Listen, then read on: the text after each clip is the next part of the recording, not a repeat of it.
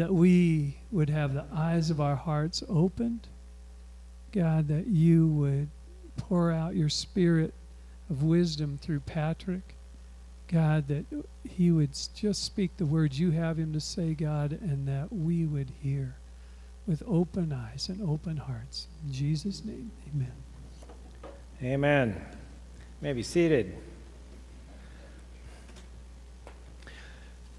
Just again, a quick reminder about the upcoming celebration of Resurrection Sunday. You know, it's somewhere around Halloween we start celebrating for Christmas. We start decorating, we start getting prepared and all that kind of stuff. And that's awesome. If you know me, I love that time of year. But you know, in the scriptures, there's only 2 gospels that even mention the birth of Christ, and neither one of them give this specific date. And we're not told anywhere to celebrate that, though there's nothing wrong with celebrating it. But we put a big emphasis in celebrating Christmas. But we tend to overlook Easter. We tend to overlook Resurrection Sunday. Not that we overlook it, we just don't have that big of a build-up for it. Well, if you've been paying attention to what we've been preaching on here, we're, for about the 8 weeks prior to Resurrection Sunday, we're talking about events that happen in the Passion Week, that week from the triumphal entry on Sunday to that Resurrection Sunday, that period of events that include the crucifixion and whatnot. We're looking at that week and what Jesus did and said for a specific reason, because this is really important. Not only do we know the exact date of the crucifixion and burial and resurrection, we're told to remember those events every single time we eat. Do you realize that? It's not just, once a year, remember this. It's as often as you eat and drink, do it in remembrance of that event. Do it in remembrance of Christ who accomplished those events. So in light of that, I just want to encourage you to be praying. Between now and then, I would ask that you pray for me. I'm going to be giving the message on that Sunday morning at Stevens High School. But more than that, I want you to be praying for somebody that maybe God would have you invite. It's not about looking for numbers or anything like that. What I'm saying is we have an opportunity to share the most incredible, amazing, important, critical message to a world that needs it. So be praying and asking God who you would, who He would have you reach out to and invite. Non-threatening environment, that's why we do it at Stevens. It's who didn't go to school, so be thinking about it, okay? Where we are this morning in the scriptures in that week, we're in Mark chapter 13. If you have your Bibles, you can turn there. And we'll be looking at the first 13 verses of Mark chapter 13. But by way of introduction, kind of as a setting, for those of you who haven't been with us, we are at this section of Scripture. It is Wednesday of Passion Week. Thursday, the next day, will be where they celebrate the Last Supper, as we refer to it as. And then on Friday, of course, comes the crucifixion. This is Wednesday at this section of Scripture. Jesus came into town with the Hosanna refrain as he came in. People were abuzz. They've heard about this guy. Now here he is. He's come to town, and it's It's a major deal. Everybody knows who he is, and everybody knows of what he's been doing. They've heard about him incessantly. The religious rulers have also heard about him incessantly, and they're tired of it.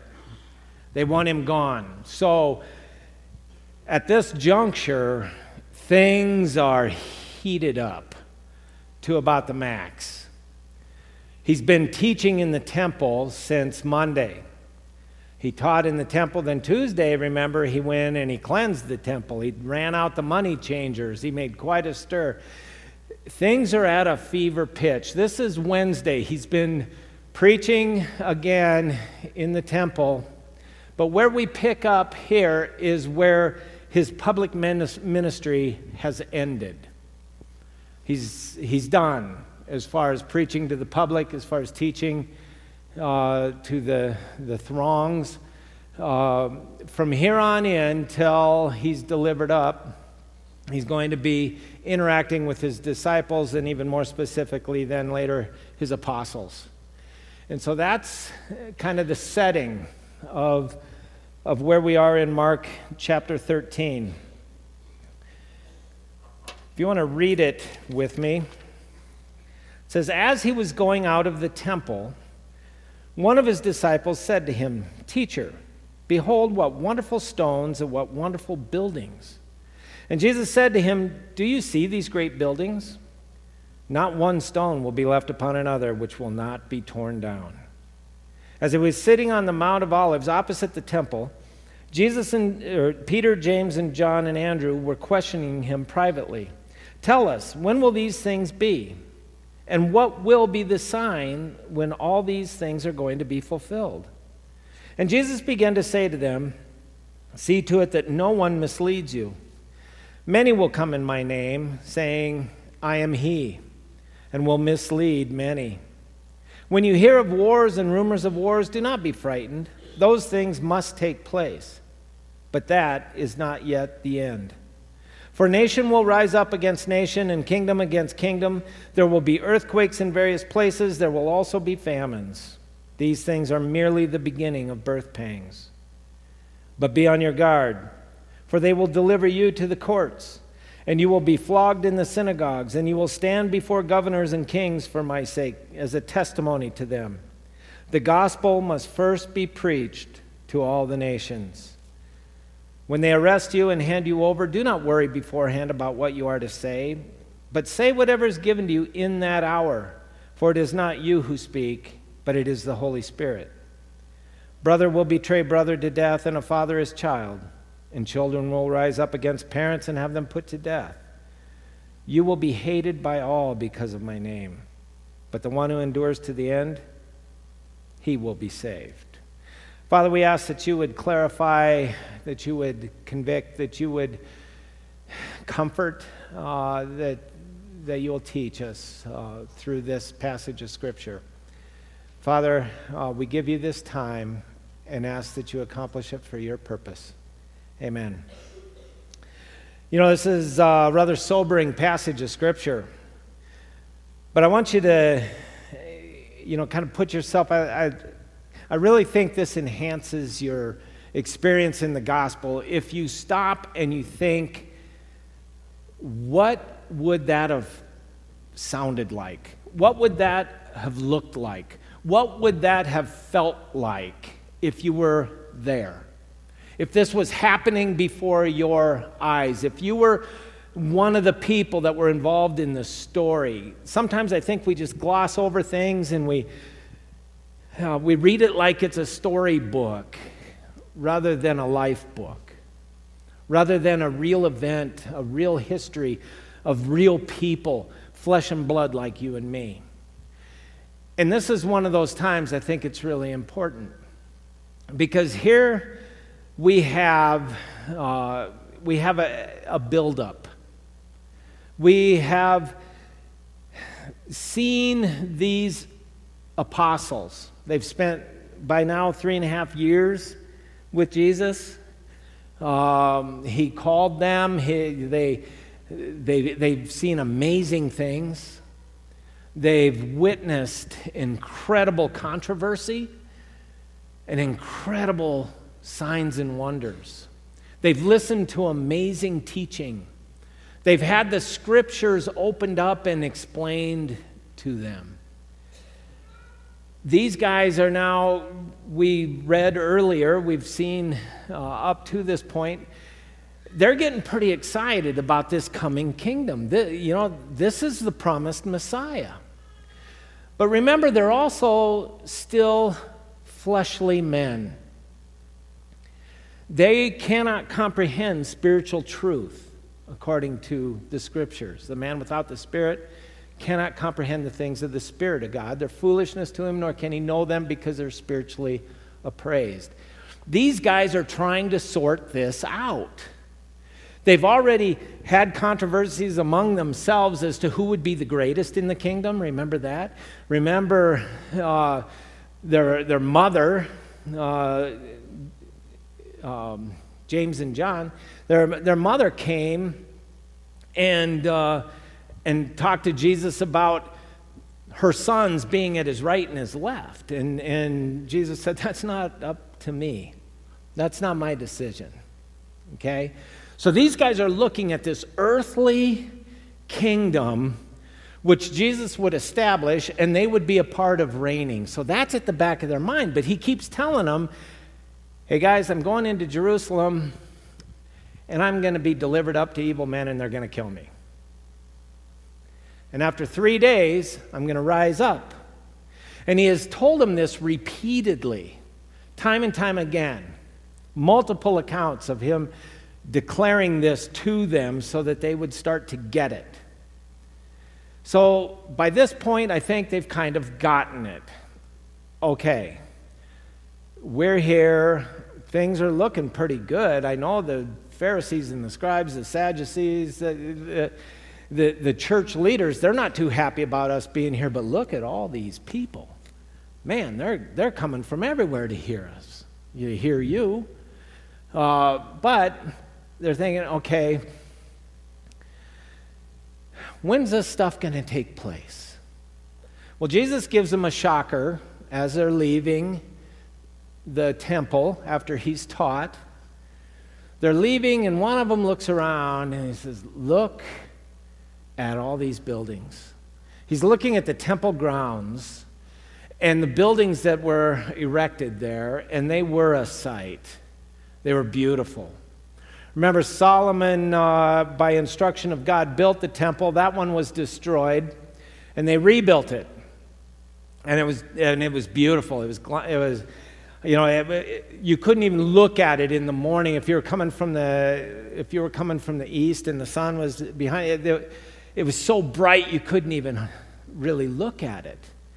And it was magnificent. And he's looking around and he says, wow, look at these magnificent buildings. And then Jesus pulls one of those come back to earth moments when he says, I tell you this, that not one of these stones will be left upon another. This place is going to get destroyed. So he gives a prophecy of destruction. He's telling them there's something going to be destroyed here. We're not reigning from this place.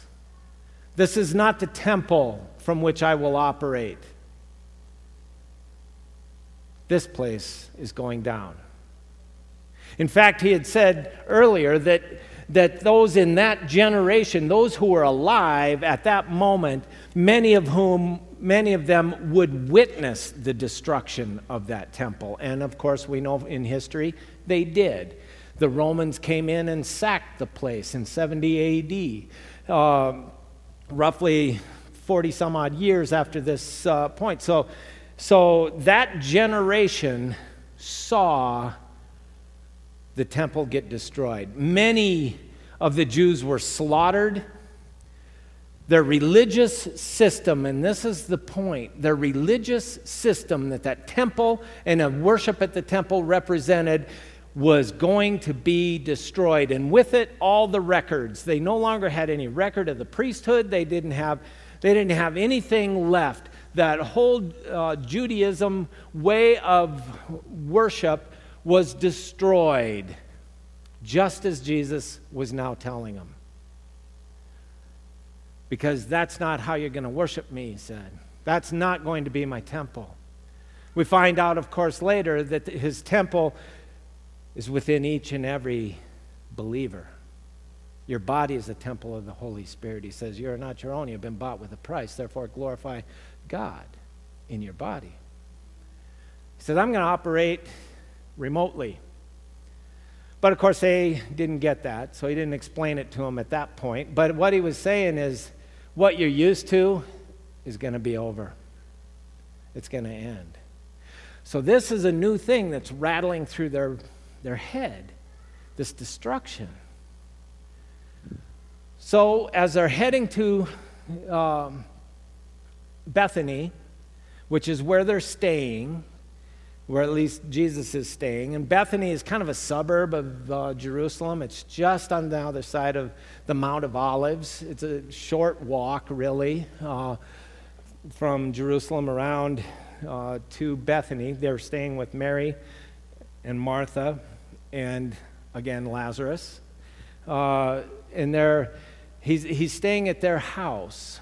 And they're on their way around, so they're heading east out of Jerusalem, and they stop. It says here on the temple, or on the Mount of Olives, at the temple. And it's just four of the apostles. It's Peter, James, John, and Andrew, two sets of brothers. And it's the four of them, and they're sitting there with Jesus, and they say, okay, this is getting somewhat hard to fathom. This is getting somewhat confusing. We're starting to get it, but tell us, when will these things be?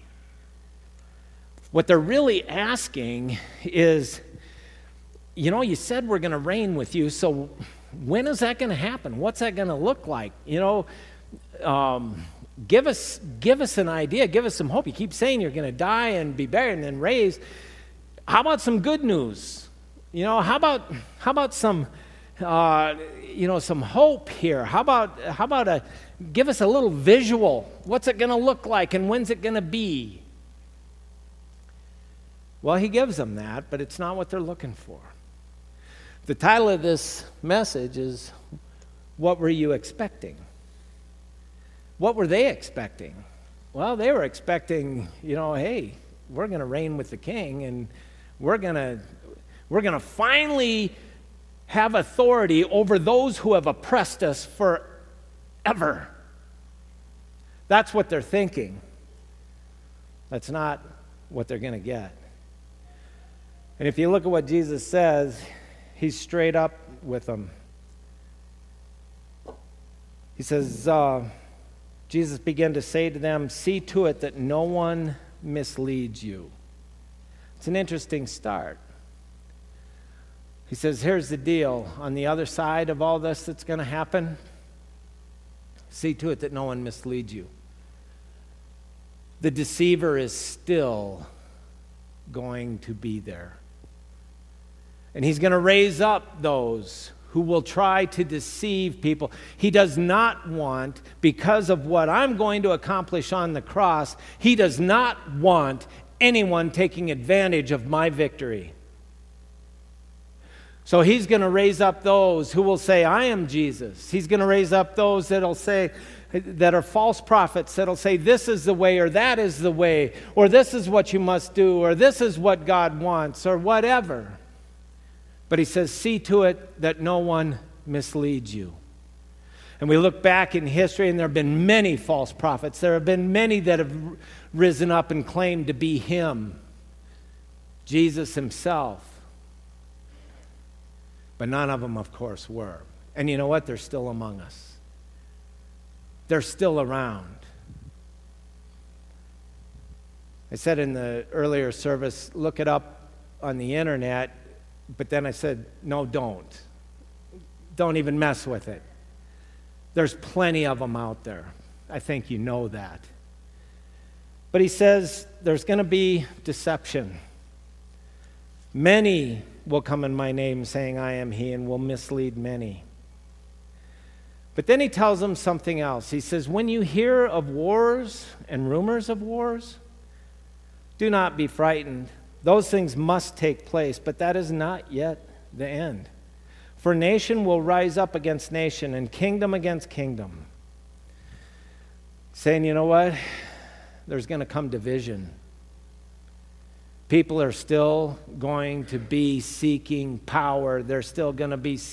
Why do wars happen? Oh, there's all kinds of reasons. But what does it say in the scripture? It's because people lust. It's because people hate. And if you look back in history, there's never been a time of history where there was no conflict. And there have been wars. There have always been people preparing for war.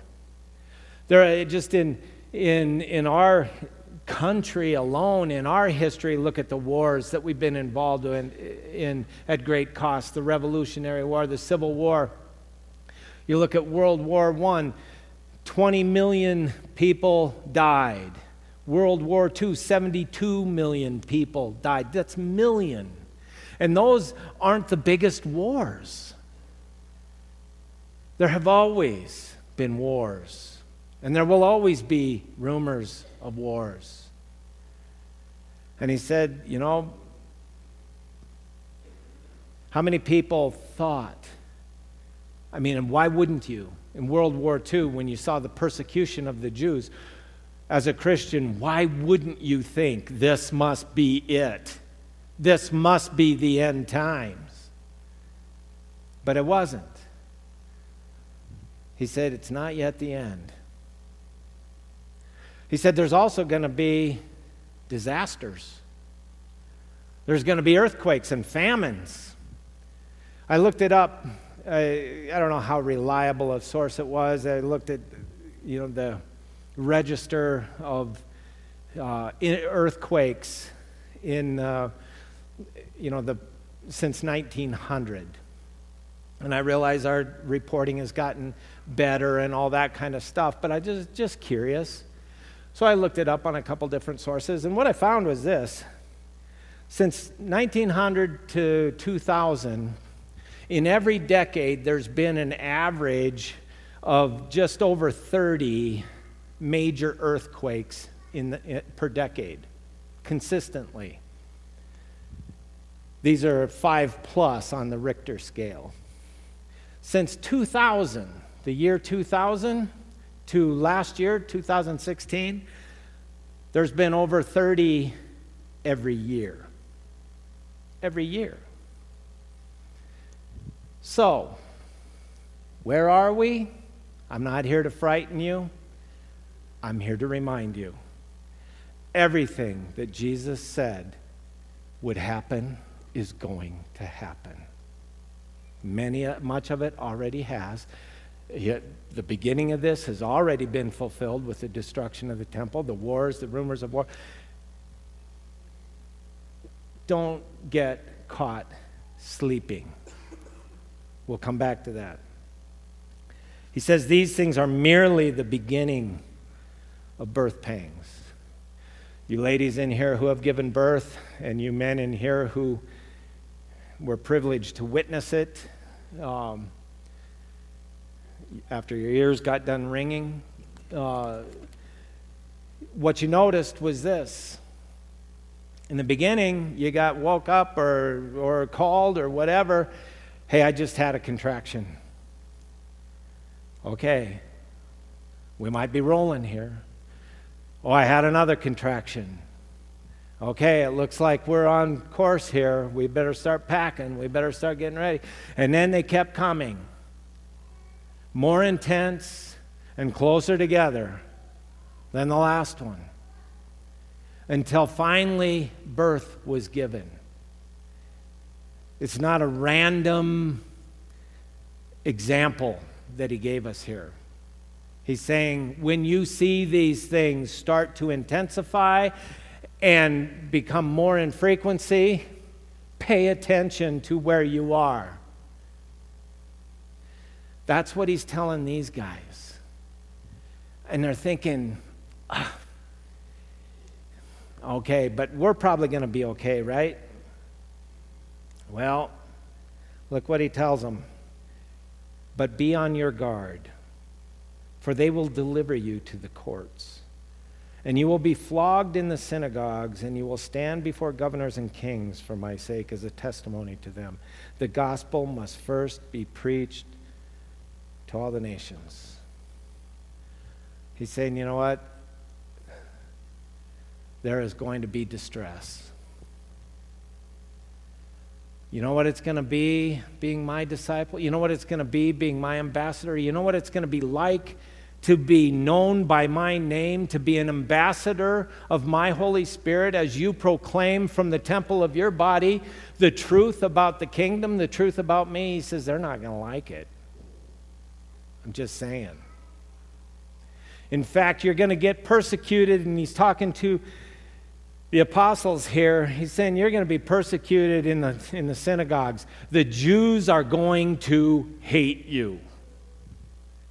And they're going to try to quench this, what they refer to as a rebellion, or squelch it, whatever that word is. All of that. They're going to try to destroy you. He says they're going to bring you up, and they'll do just like they did with me. They're going to flog you. They're going to, a flogging was 40 lashes, but they only gave 39 because they didn't want to go over and be wrong, so they gave 39 lashes. Remember, Paul said 5 times he received 39 lashes. It happened to these guys. They were martyred. And it's been happening ever since. People are martyred because of the name of Jesus Christ. That hasn't stopped, but it will increase. Look at what's happening in our own country. It's safe to be anything but a Christian. It's cool to be anything but, and you have rights for everything but being a Christian. Things are changing. Just saying. But he also says it's not just the Jews. You will stand before governors and kings for my sake as a testimony to them. Read the account, and I know we've got a class going on that's taking us through the book of Acts. I'd encourage you to participate in that, because you see in the book of Acts exactly what he predicted, exactly what he prophesied. They were hauled up in front of the religious rulers, and they were hauled up in front of the authorities of the land, the governors and the kings. But here's the good news. The gospel must first be preached to all the nations. By the way, that's been done. They will arrest you and hand you over. Do not worry beforehand about what you are to say, but say whatever is given you in that hour. For it is not you who speak, but it is the Holy Spirit. He says, but know this, my Spirit. Remember, this is this Holy Spirit that Jesus did nothing apart from. He knew nothing apart from. He said nothing apart from being led by the Holy Spirit of his Father, who he received at birth, who everything he said or did, he did by direction of. That same Holy Spirit, he said, I will send that Holy Spirit. Let me read it to you, the promise that he had made to them in John chapter 16. See if I can read this. But I tell you the truth, it is to your advantage that I go away. For if I do not go away, the Helper will not come to you. But if I go, I will send him to you. And he, when he comes, will convict the world concerning sin and of righteousness and judgment. Concerning sin, because they do not believe in me. And concerning righteousness, because I go to the Father, and you no longer see me. And concerning judgment, because the ruler of this world has been judged. I have many more things to say to you, but cannot but you cannot bear them now. But when he, the Spirit of truth, comes, he will guide you into all the truth. For he will not speak on his own initiative, but whatever he hears, he will speak, and he will disclose to you what is to come. He will glorify me, for he will take of mine and will disclose it to you. All things that the Father has are mine, therefore I said that he takes of mine and will disclose it to you.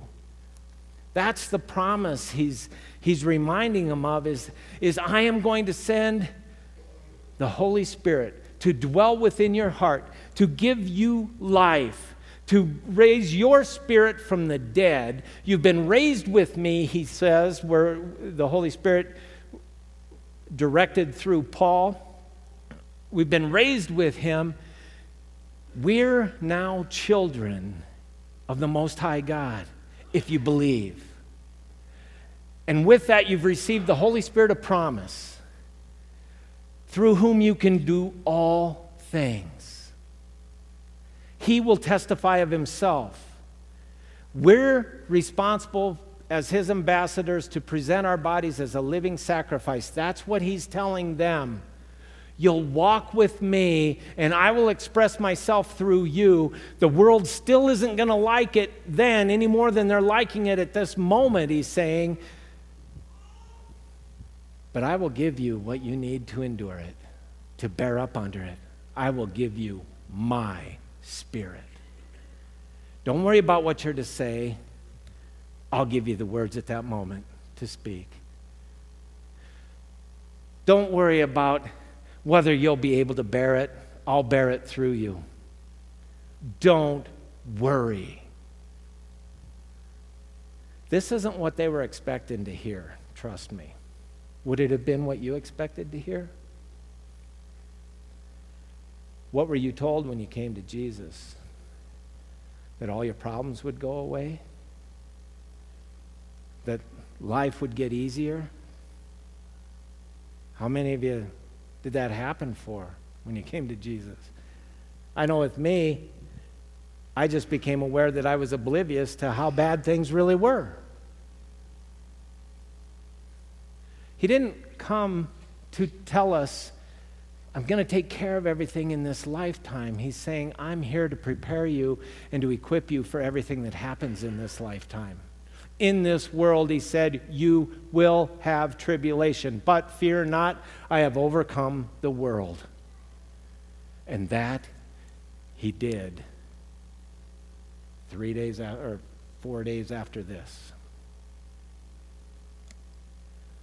He defeated the enemy. And the victor lives in your heart. You're now more than a conqueror in Christ Jesus.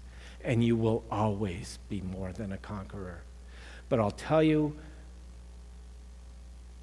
what can happen if you don't know that.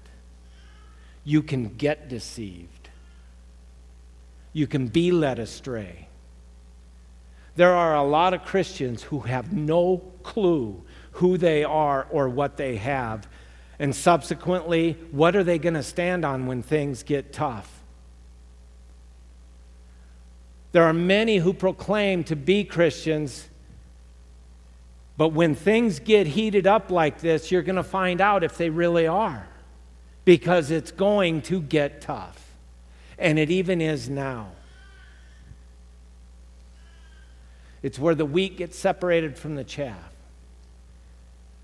But he says, those who are mine will remain.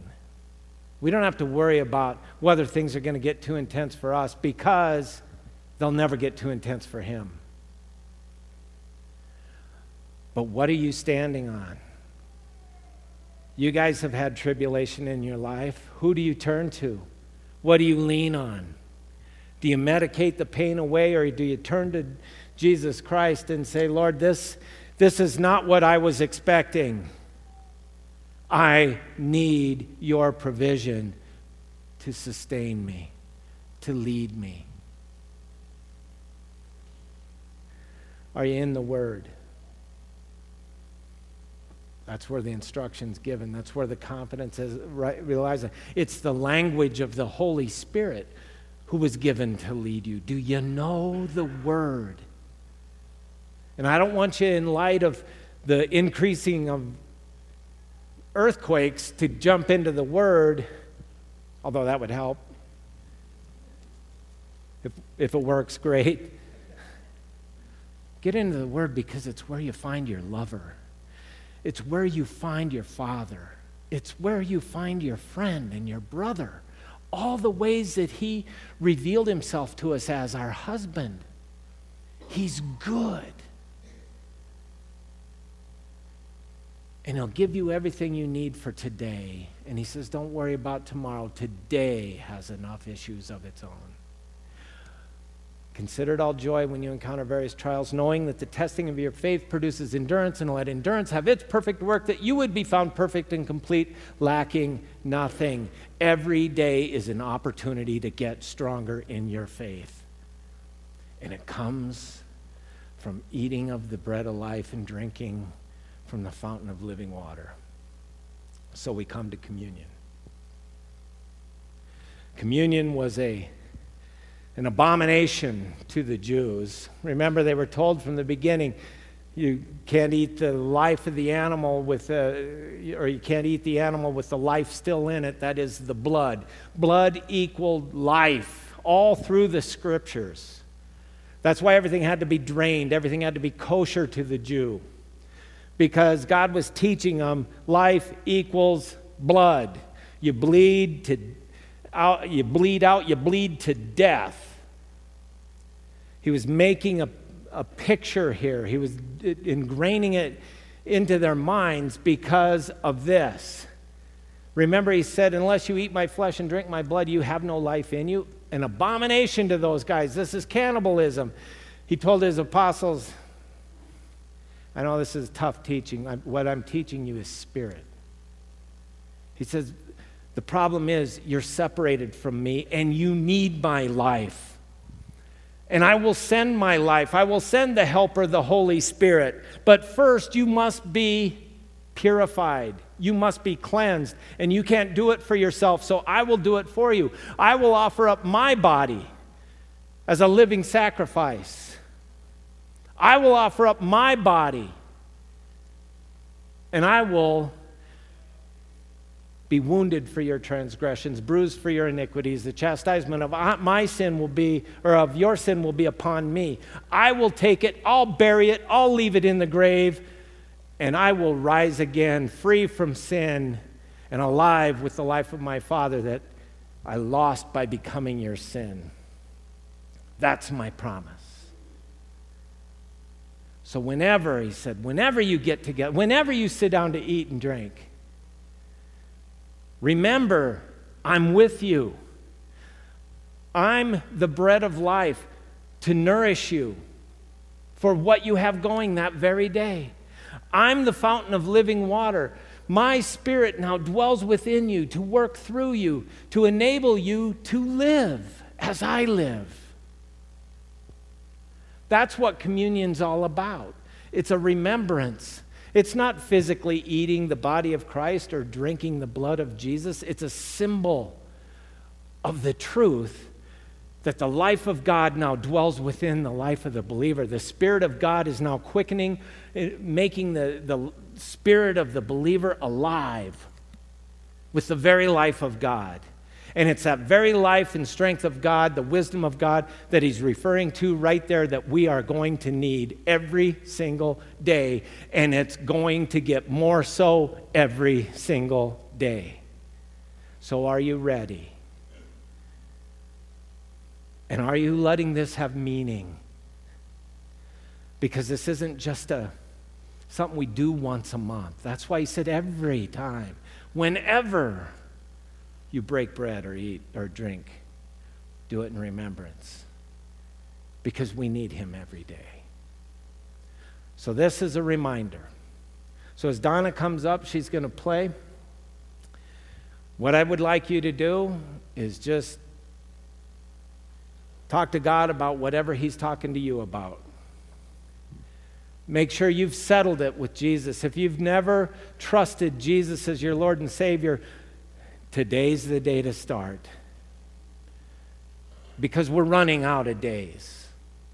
I don't care if it's tomorrow or if it's 1,000 years from now, we'll be one day short at the end of this day. If you have made that profession, if you have made that decision, are you living it? Are you growing in it? Are you trusting the power of it? Sit and contemplate for just 30 seconds, 60 seconds, whatever you need as Donna plays. And then we've got communion set up, 2 places there, 2 over here, 1 here, 1 in the back. On your way out, stop by and do it in remembrance of him. And then have a Spirit-filled, Christ-centered rest of your day and the rest of your week. God bless.